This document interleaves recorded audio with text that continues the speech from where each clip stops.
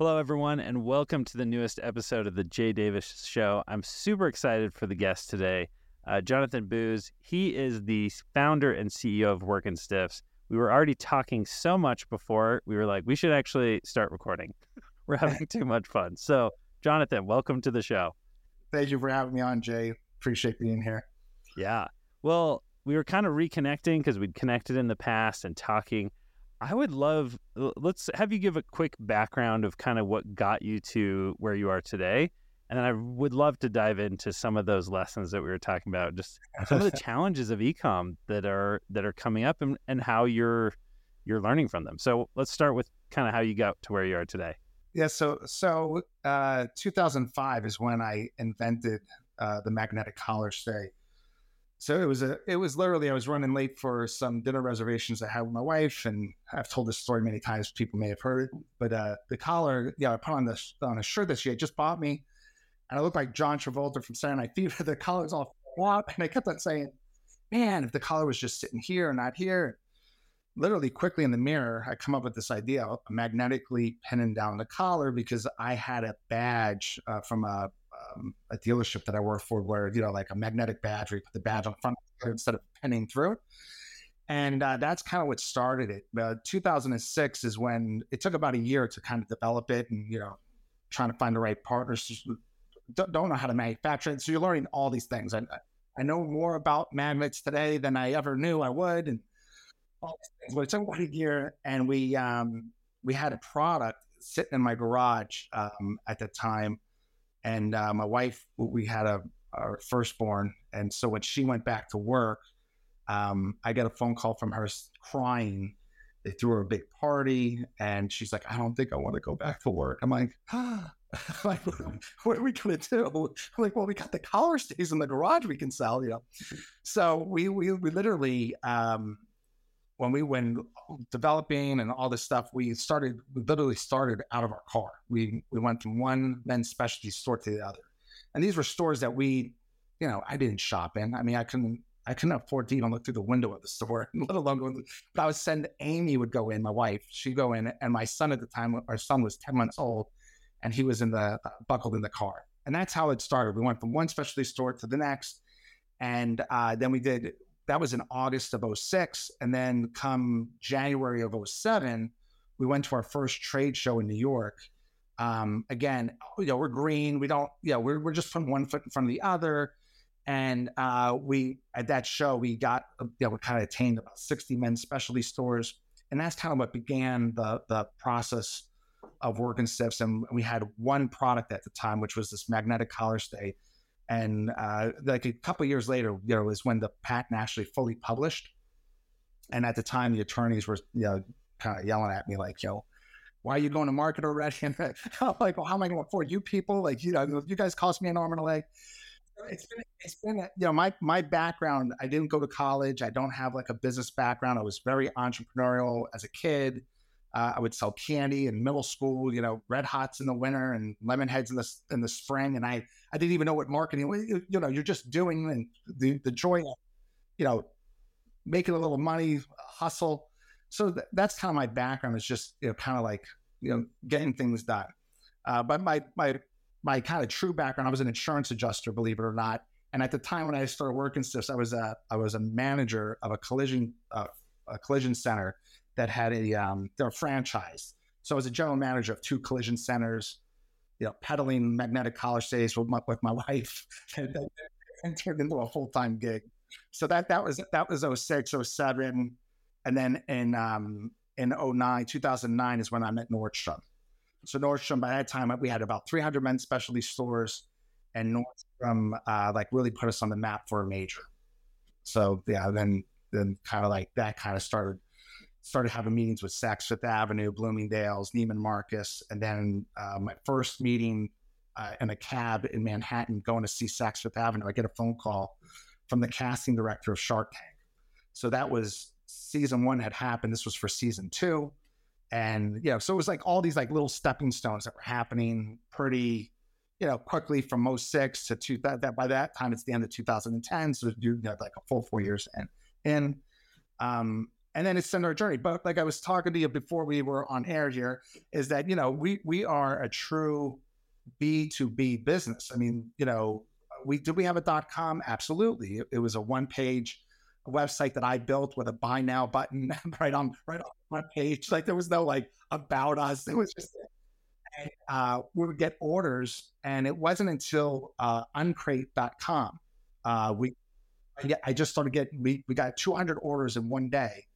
And I was like, what in the world just happened? You know, and to find out that Uncrate did a little feature on us, and that kind of, that was you know, turned into a life of its own. But, you know, we were back in 2006, which sounds like 1906, but, you know, there was no social media, you know, like, guys are just starting, right? Oh, so, there's no Shopify. I mean, that's what people don't recognize. Oh, please. Yeah. Oh man. Jay, those days, we did it with a buy now button through PayPal. Yeah. Email that says, you've got money. You've got it. So you got mail from like AOL, right?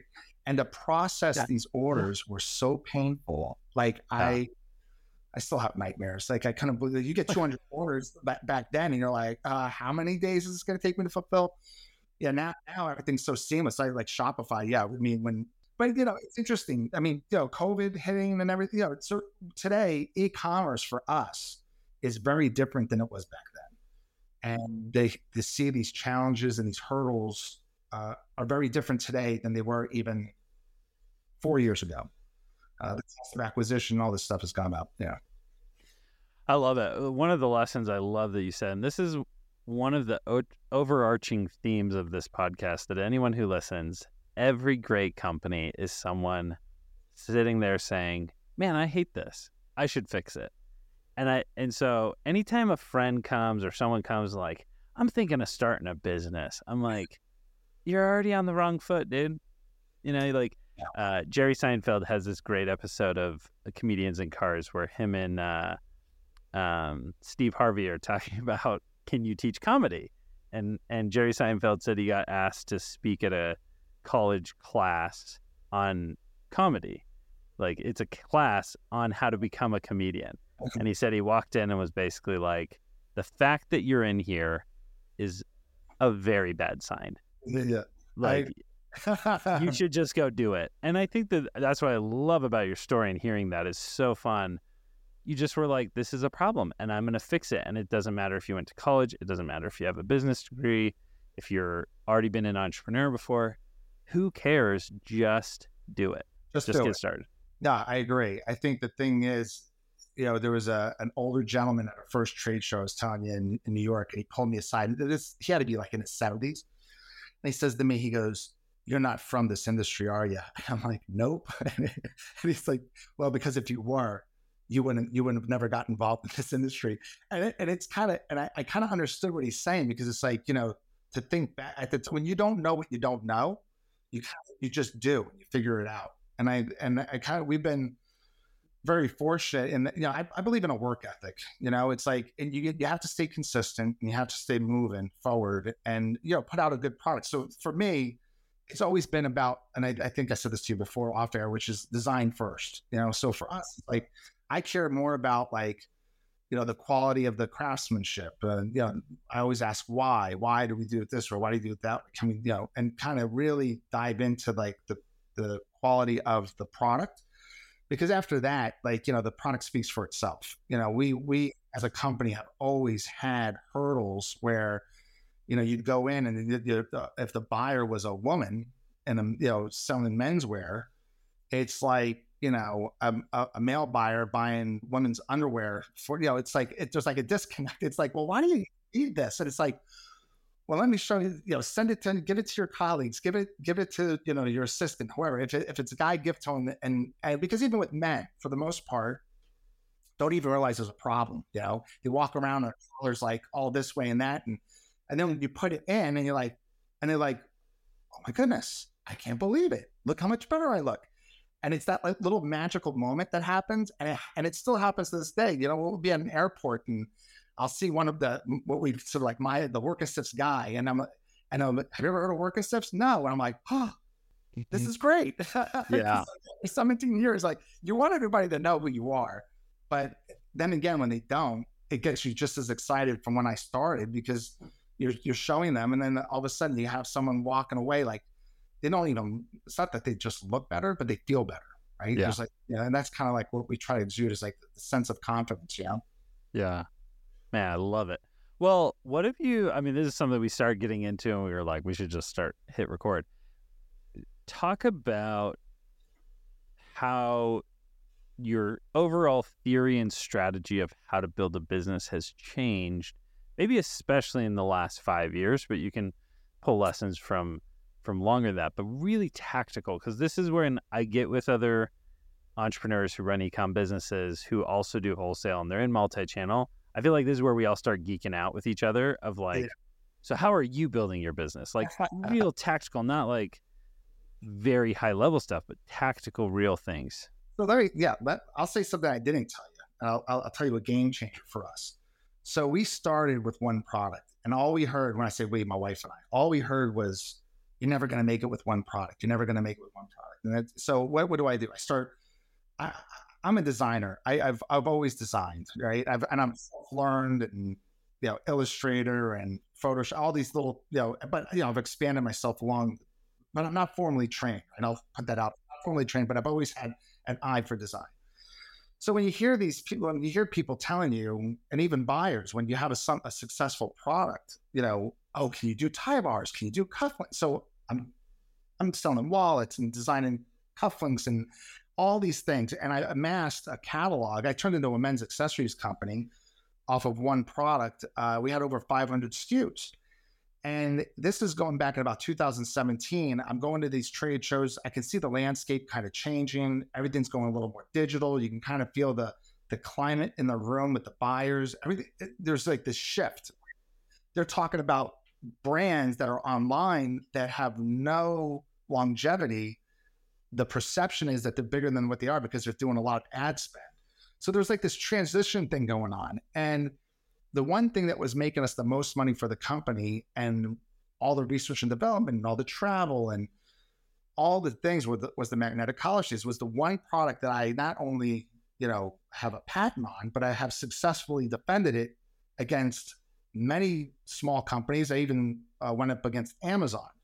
So that one product was supporting everything I was doing.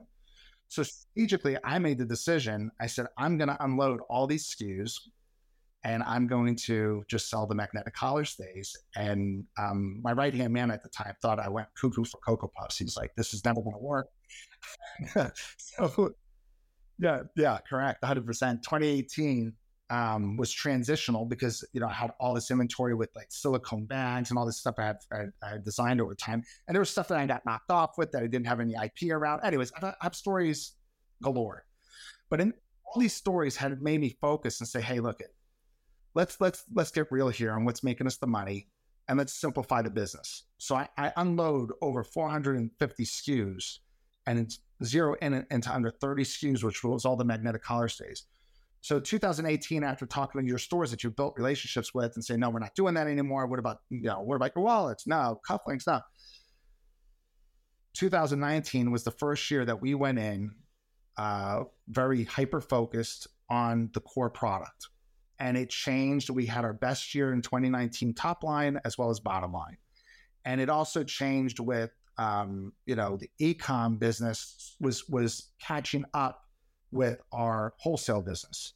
So we could see that happening over the years. But 2019 was the real year where it was like hyper-focused on the product we're selling because we were the leader in the product. It wasn't a Me Too product. Successfully have defended it over the years. And we're going all in on this. So it went well. We tested in Men's Warehouse at holiday 2019. We were the number one men's accessory for Men's Warehouse. January of 2020, it was we were going to go into All Doors Men's Warehouse, All Doors Joseph A. Banks. My wife and I flew to California, met with the buyers.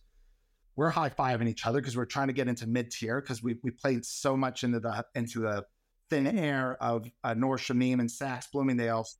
We're now stepping into mid-tier. This is great. It's proven itself. And then having conversations with buyers of Kohl's and Target, and then COVID hits.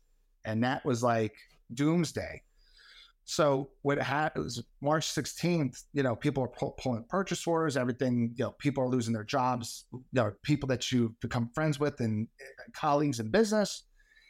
And, I held on to my employees as long as I possibly could because I didn't think it was going to, COVID. I thought, it's going to maybe 2 months and that's it. Who knew it was going to be as long as it was? And, but I had to do business differently because it was like, I had about 12 people internally. And my wife and I are looking at each other again. So like I was saying, we're not a startup. We became a startup. Like, and some of coming back to what you were saying earlier about, just doing like,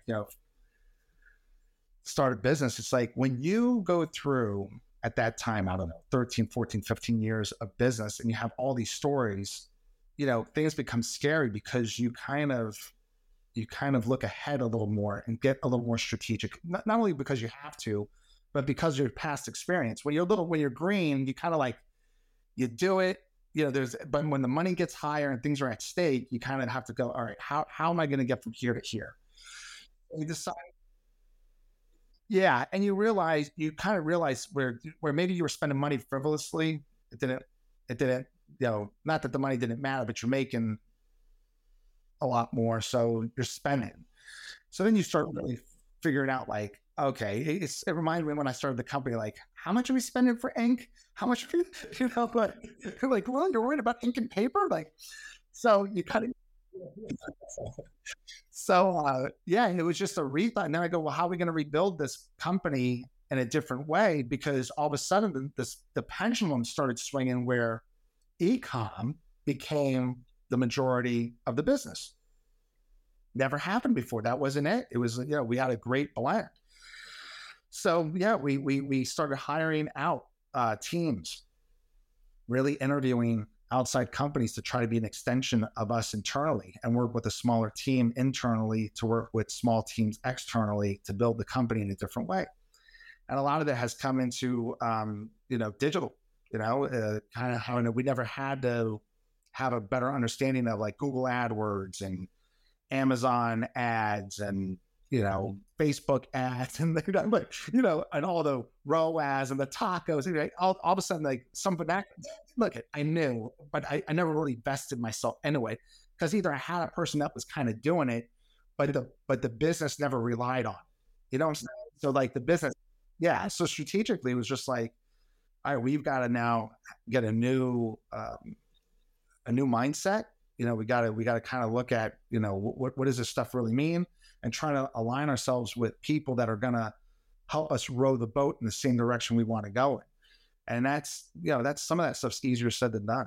So many great lessons in what you said. One of the things I really want to point out for anyone listening who's starting a business and getting going, because we went through almost the exact same thing at Pillow Cube. I mean, it was very similar.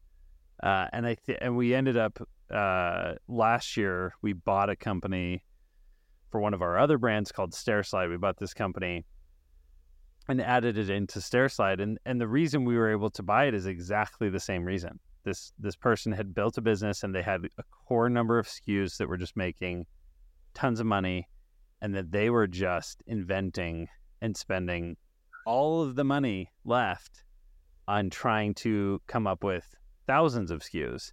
And it sunk the business because they weighed it down. And I think we did something similar. Luckily, we learned quickly at Pillow Cube, but we were doing the same thing. And I had this advisor who would always say to me, he'd say, Jay, there are still tens of millions, hundreds of millions of people who have never heard of your main products and never bought your main products. Don't forget that. So keep improving them, keep optimizing them, make them great, but don't be so obsessed with this idea of growth through launching new things. And I think that is such a common kind of mistake in mentality. And then so often it's exactly what you said. We have another friend who she'd kind of done the same thing. She just started launching stuff and we're like, wait, but that's the same as this other company and that's the same as this other company. But your core thing is amazing and so unique. And I think Wurkin Stiffs is such a great example of that. Is like the first time I saw it years ago, I was like, that is a brilliant freaking idea. Why did no one ever do that? I had the same name tags. I had retail jobs where I had that magnet on my chest. I should have had the thought. And so I think that's such an important lesson for entrepreneurs. It's like learn from people who have gone through it and made this mistake. You don't have to invent thousands of new products to make that money. Yeah, I agree. Yeah, I think that's such a common thing. How have you shifted since then? What's been different now that you guys aren't constantly launching new things? How have you learned and kind of fine-tuned even that strategy? So our focus now is to align with other companies, like-minded companies. Now for us, it's shirts, right? It's to get Wurkin Stiffs and shirts. So our focus really is as an added value. So we know what works in store. We're usually found at cash wrap. So if at a Nordstrom, we're in the furnishings department, and the man or his significant others coming to check out, and we're almost like the pack of gum, right? Sitting there at cash wrap, it's like, oh, would you like fries with that, right? So and it's working, and so and I've seen it work with my own two eyes many times because I visit stores when I travel, and so you have that mouthpiece. So we're doing that digitally, right? So we're trying to really align ourselves not only with men's stores, because a lot of our stores are independent specialty stores. They're not e-com. They're going through the same type of knowledge transformation of getting on e-com, right? COVID really put a stake in the ground where to survive you had to adopt e-com. So a lot of the stores that we were talking to that would be like, oh, we would never do e-com, all of a sudden they're adopting it because they have to. For us, it's getting our product through the checkout process is where it really is magical for Wurkin Stiffs. It's when someone is putting a shirt, a collared shirt, it could be we do polo stays, which is a stick-on magnetic collar stain that goes through over like 100 wash and dry cycles. So for any shirt that has a collar, Wurkin Stiffs has a solution. And when it's presented to the customer through the checkout process as like an upsell or a pop-up, it's usually, the conversion rate is through the roof, right? So it's similar to in-store, just getting the mindset around it. The secondary version of that is aligning with shirt companies. So a shirt company that we do great business with is Mizzen and Main out of Dallas, Texas. Yeah, so Mizzen, they love Wurkin Stiffs. We've had a relationship for many years. But it's so funny. You see these early adopters and how much money they're making off of the product as an add-on value. And you're really trying to tell those guys like the Untuckits of the world or, the Republic and Collar, which I think Ben. It's like, God, yeah, you add Wurkin Stiffs to the cart or show the customer and it'll bring up your average order value instantly. Right? You're going to increase your average order value.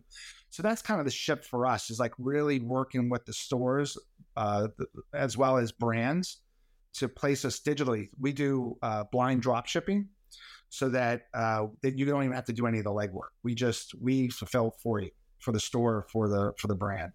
That way there's no inventory stance. They don't have to, take any kind of money out for inventory. We try to take as many hurdles away. So strategically, that's kind of like where our mindset is like, how can we align? How can we partner? And how can we make it as painless as possible? And some of these, we will even work with, like you said, Shopify. Shopify is a platform we're on. We're very familiar with Shopify. So when someone has a Shopify platform, we have a seamless integration that we do a dropship model through. And we'll even go on the back end and set it up if need be. Because it's, at the end of the day, we're trying, it's a nice thing we're doing, but it's also benefiting us because the quicker we can get you onboarded, right, the quicker we're both making money. So yeah, that's kind of the strategies that we do over here because we know where we are. We are an added value product. So we try to have added value services as a brand. Yeah, that is genius. And that's almost like, I'm sure you thought of this, but I think that's almost a bigger shift in thinking than, like, as you're saying that, I'm like, man, that's probably what we're going to be talking and thinking about e-com in 10 years is we don't all have to be the store. There, you can have these key, Mizzen and Main becomes the store, but then you can add in whatever you want and, things will get shipped from a couple different locations or maybe they're all in the same warehouse by that point. And And the warehouse is just saying, well, they ordered from Ms. in Maine, but they added on, Wurkin Stiffs, and they added this thing, and they added this thing, and we're all working a little more collaboratively than maybe we have been imagining in e-com. I think that you hit the nail on the head, because I had come up with a program, oh my goodness, 10 years ago with the same kind of thought of warehousing, so that like the major stores, because they're shipping from all multiple locations, but if everybody was in like your collaborative instead of competitive, you can really kind of leverage the shipping, costs go way down if you can get that done. On the digital end of things, that's the idea. The idea is really the third layer for us is align ourselves with companies that we can also show on our site as a complementary product, such as, even a shirt or a wallet, or so that we don't really have to innovate those things, that we can actually, feature them to our customer base that we know that they would, gravitate towards, or introduce a new brand. And you can do it seasonally, or we can do it, as a long-term partnership. But that's kind of the things that we're looking at doing. Is it won't be a one-way street. Right now, it's kind of one way because we've got a small team. We're on an initiative getting this done, but we want to open up the door so that it goes the other way, so that we can feature those products on our site. Because there's great, as you know, there's so many great companies out there. Some are unknown. I knew like Dr. Squatch before. Oh my goodness, guys I knew so back. Tommy John underwear. You familiar with Tommy? Yeah. So Tom Patterson and I used to walk the streets of Manhattan. How did we get to the next level? Now he's like going to be like a unicorn. Like I'm like, so it's like it's kind of crazy to see some of these brands that like, and kudos to Tommy and his wife Erin. I knew them before they were married. And, they, very focused individuals. And I think that's the key to some of this stuff is like if you start designing and making and doing R&D on all this other product, you're spending a lot of money and, more importantly, time and focus away from the product that's actually making the money. I think that's kind of where, the light bulb went on for me. And in this day and age of e-com, especially Amazon, which is like, the gorilla you have to do business with, right? We all can have our say whether we like Amazon or dislike Amazon. They're here to stay. But here's the thing, they're able to get you the best at what you do, right? So it's like, you can buy them. I don't need to make a Wurkin Stiff shirt. We were going down that path. We had a buyer. If you would do Wurkin Stiff shirts, that would be amazing with your collar stays. And we did. I spent 2 years going to factories and mills and learning about fabric and and it's like, let the people that I'm not in love with fabric. Like a good shirt, but I'm not that vested in it. So to me, I get more of a kick out of partnering with people and getting things done. And actually, for us, we're like that sleeper. Like, people don't understand how much business we do, because in the accessories category, especially with men, because men doesn't, for the most part, don't like to get off their wallets, but those that do, in the accessories, it plays a small part of the overall buyer's, retail. However, if Wurkin Stiffs collar stay sells probably about 10 to 20 times more than a regular collar stay does on the floor. So to get someone, a buyer or whoever to kind of test it, and that's all we have. We just ask to test. We're like, hey, test us in how many stores you want or how many little you want, and see what it does for you. Because I don't want anything on your floor that's not going to perform. So we're just like that sleeper that all of a sudden people don't expect. You under promise and over deliver. That's kind of like, and the product doesn't, speaks for itself, So we're very fortunate, with the brand and with the product. So, I look back and think about all the time and money I wasted. I had fun. Don't get me wrong. I had fun, enjoyed designing, but at the end of the day, it wasn't paying the bills. It was actually online. It paid the bills. It wasn't bringing more money home. Yeah. More money home, And that's an easy thing to get into, this mentality where the constant coming up with new ideas kind of becomes the payment instead of running a really profitable business. And I think that kind of is something that almost everyone needs to go through and have that challenge. But I love what you said. And man, that is such a great lesson. Because it's funny, even as before we got on today, I was like, I wonder if he's ever thought about doing shirts. And like, honestly, that's a stupid, naive question. But that's what's funny is like, it does. I love that you've gone through this journey of like, I'm going to do belts and wallets and shirts and everything that people would probably naturally think is the way to go. And then all of a sudden be like, wait a second, there's a million people making shirts. There's so many people it's a competitive market. Why don't I work with all those people? And I don't have to become the one-stop shop. I mean, this is something that, we get asked on Pillow Cube. People say, when are you going to do the Pillow Cube store? And I'm like, I'm never going to do the Pillow Cube store. And here's the reason why. When you watch someone shop for bedding, they don't like having to go to 10 places. They like comparative shopping. The whole joke that Mattress Firm is a front for money laundering, it's funny because do you know how many sales Mattress Firm needs to make a day to have a good store? 2. That's all they need. They need 2 people. And I can't remember the exact statistic, but it's like they have a very high rate of closing when someone comes in because they're like, I'm looking for a mattress. And then they walk in, they're like, wait, you have every company pretty much? Oh, I'll just buy it here. Yeah. And so they don't need 10,000 people going through their doors like most stores, or even 500 people. They need like 5 people a day. And so that's why they look like a money laundering front, because no one's ever there. But that's okay. And I think it's exactly what you're saying. It's so easy to fall into that. Oh, now you have dress shirt collars, collar stays that are the best in the world. Now you got to do wallets. Now you got to do this. Now you got to do this. And you're saying, wait a second. No, I don't have to. What's a different route? And I would just love that. That's such a great lesson. I think that's another thing is like, I'm not naive to know, like, I never started this business going, I'm going to make millions of dollars on a collar stay. It was like that, right? It was what we've been able to do has been, I have friends that tell me, I mean, look what you've done with a collar stay, like how much money. It's like, but it's being the best. Like, I forget that it's magnetic. The work, we use a German surgical steel that's every one of our metal collar stays are hand polished. We go through hoops that no one else would go through for a collar.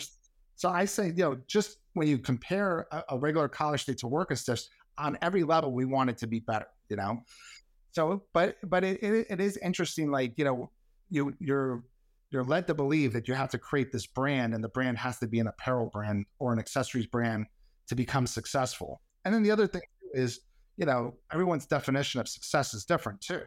I mean, I'll be 49 this year, and my son is now, my firstborn, 17. He'll be 18 in a couple months.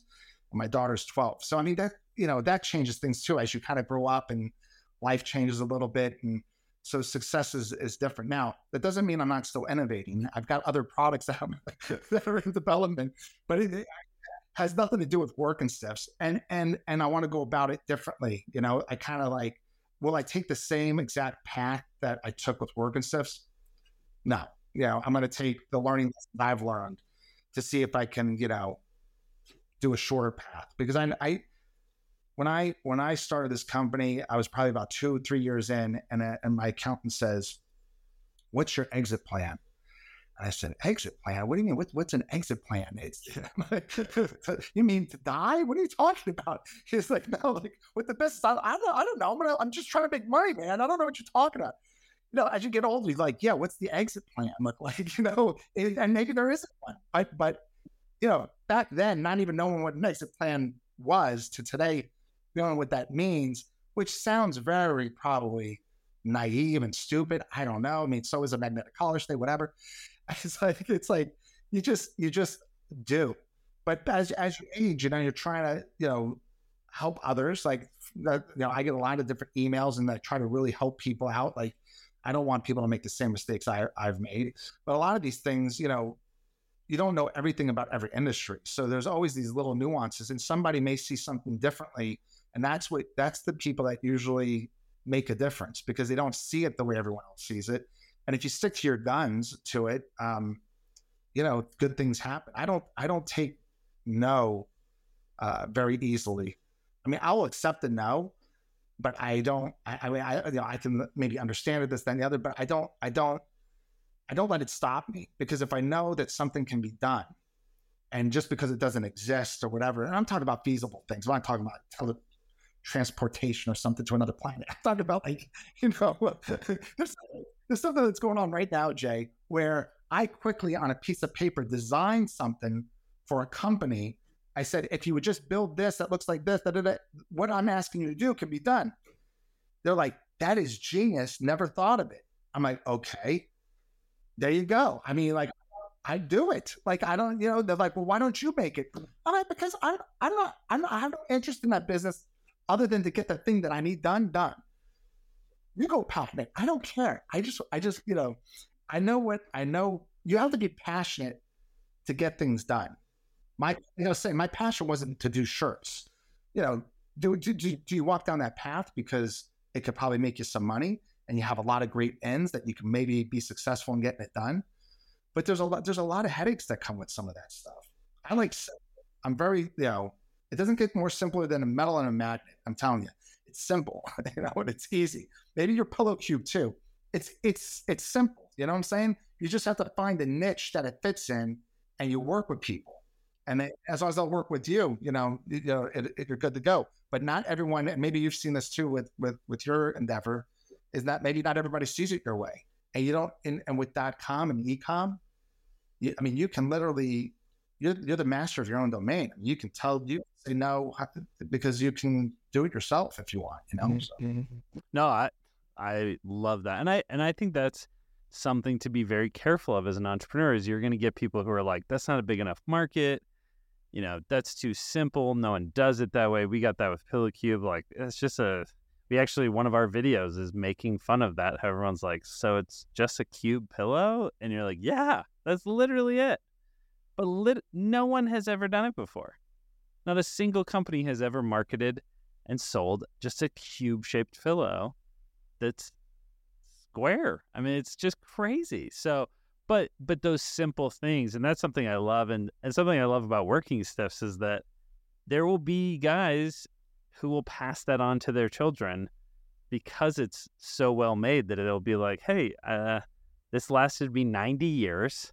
Yeah, now you get it. And I think that is, I have friends that are like, you gave me those color shades. I remember when you started the company, I still have the same ones. I'm like, oh, maybe they're worth something. I'm like, man, you're like, dang it, I did too good of a job. But I think that's so awesome, and that speaks to your ability to really have that attention to detail and want to make something that customers just love and are passionate about. And so I think that there's so many great lessons there, and man, it's so fun to just kind of see that progression and how things have improved over time and changed over time. And you've had to do the start over. But I think that's part of being in a startup, is you have to kind of always be willing to like, yeah, I know we thought that last year.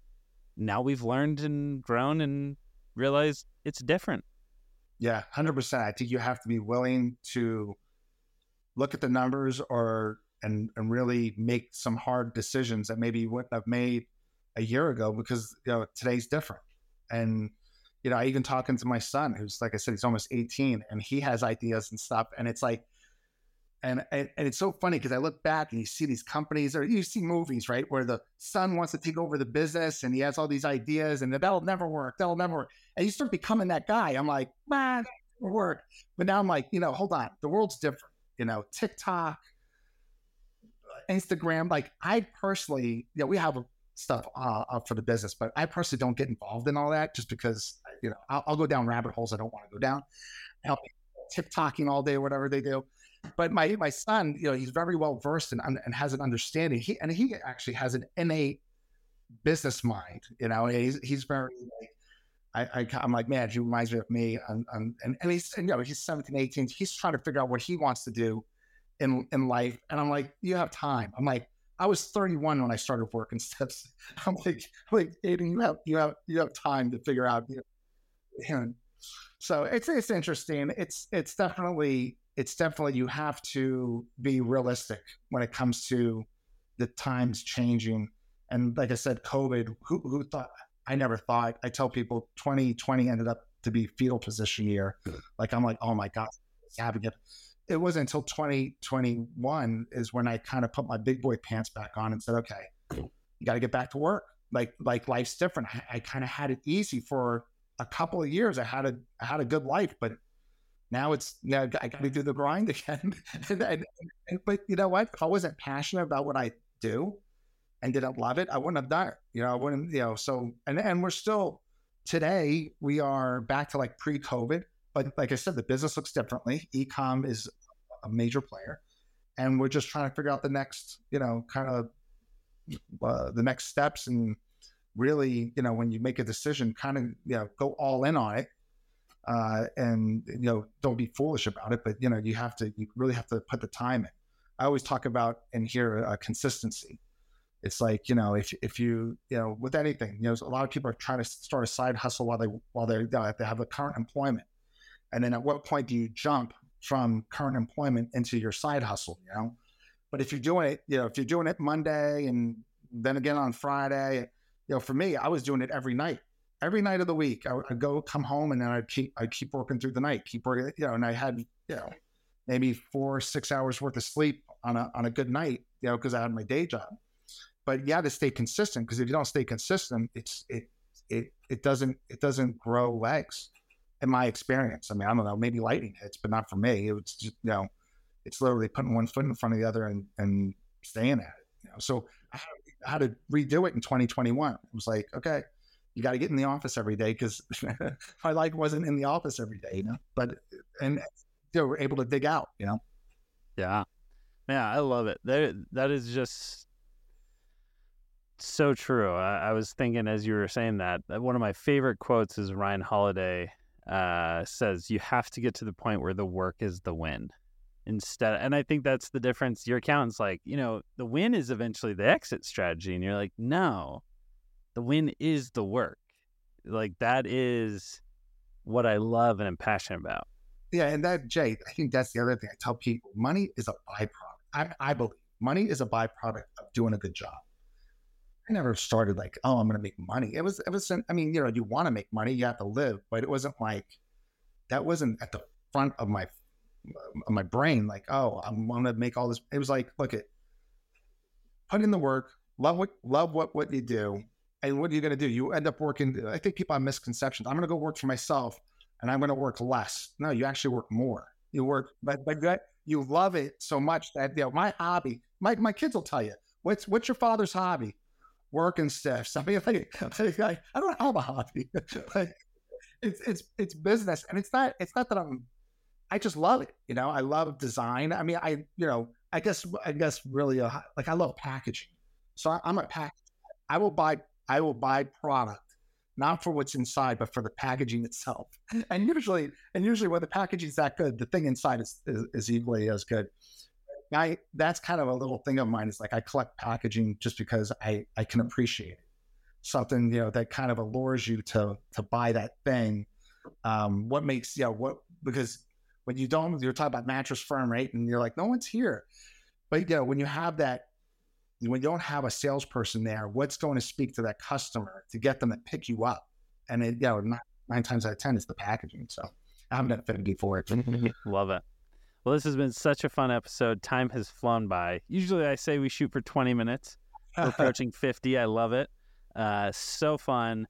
So many amazing lessons that I've learned personally. Listeners can go to wurkinstiffs.com, right? Yes. And get yourself some collar stays that are the best collar stays on the planet.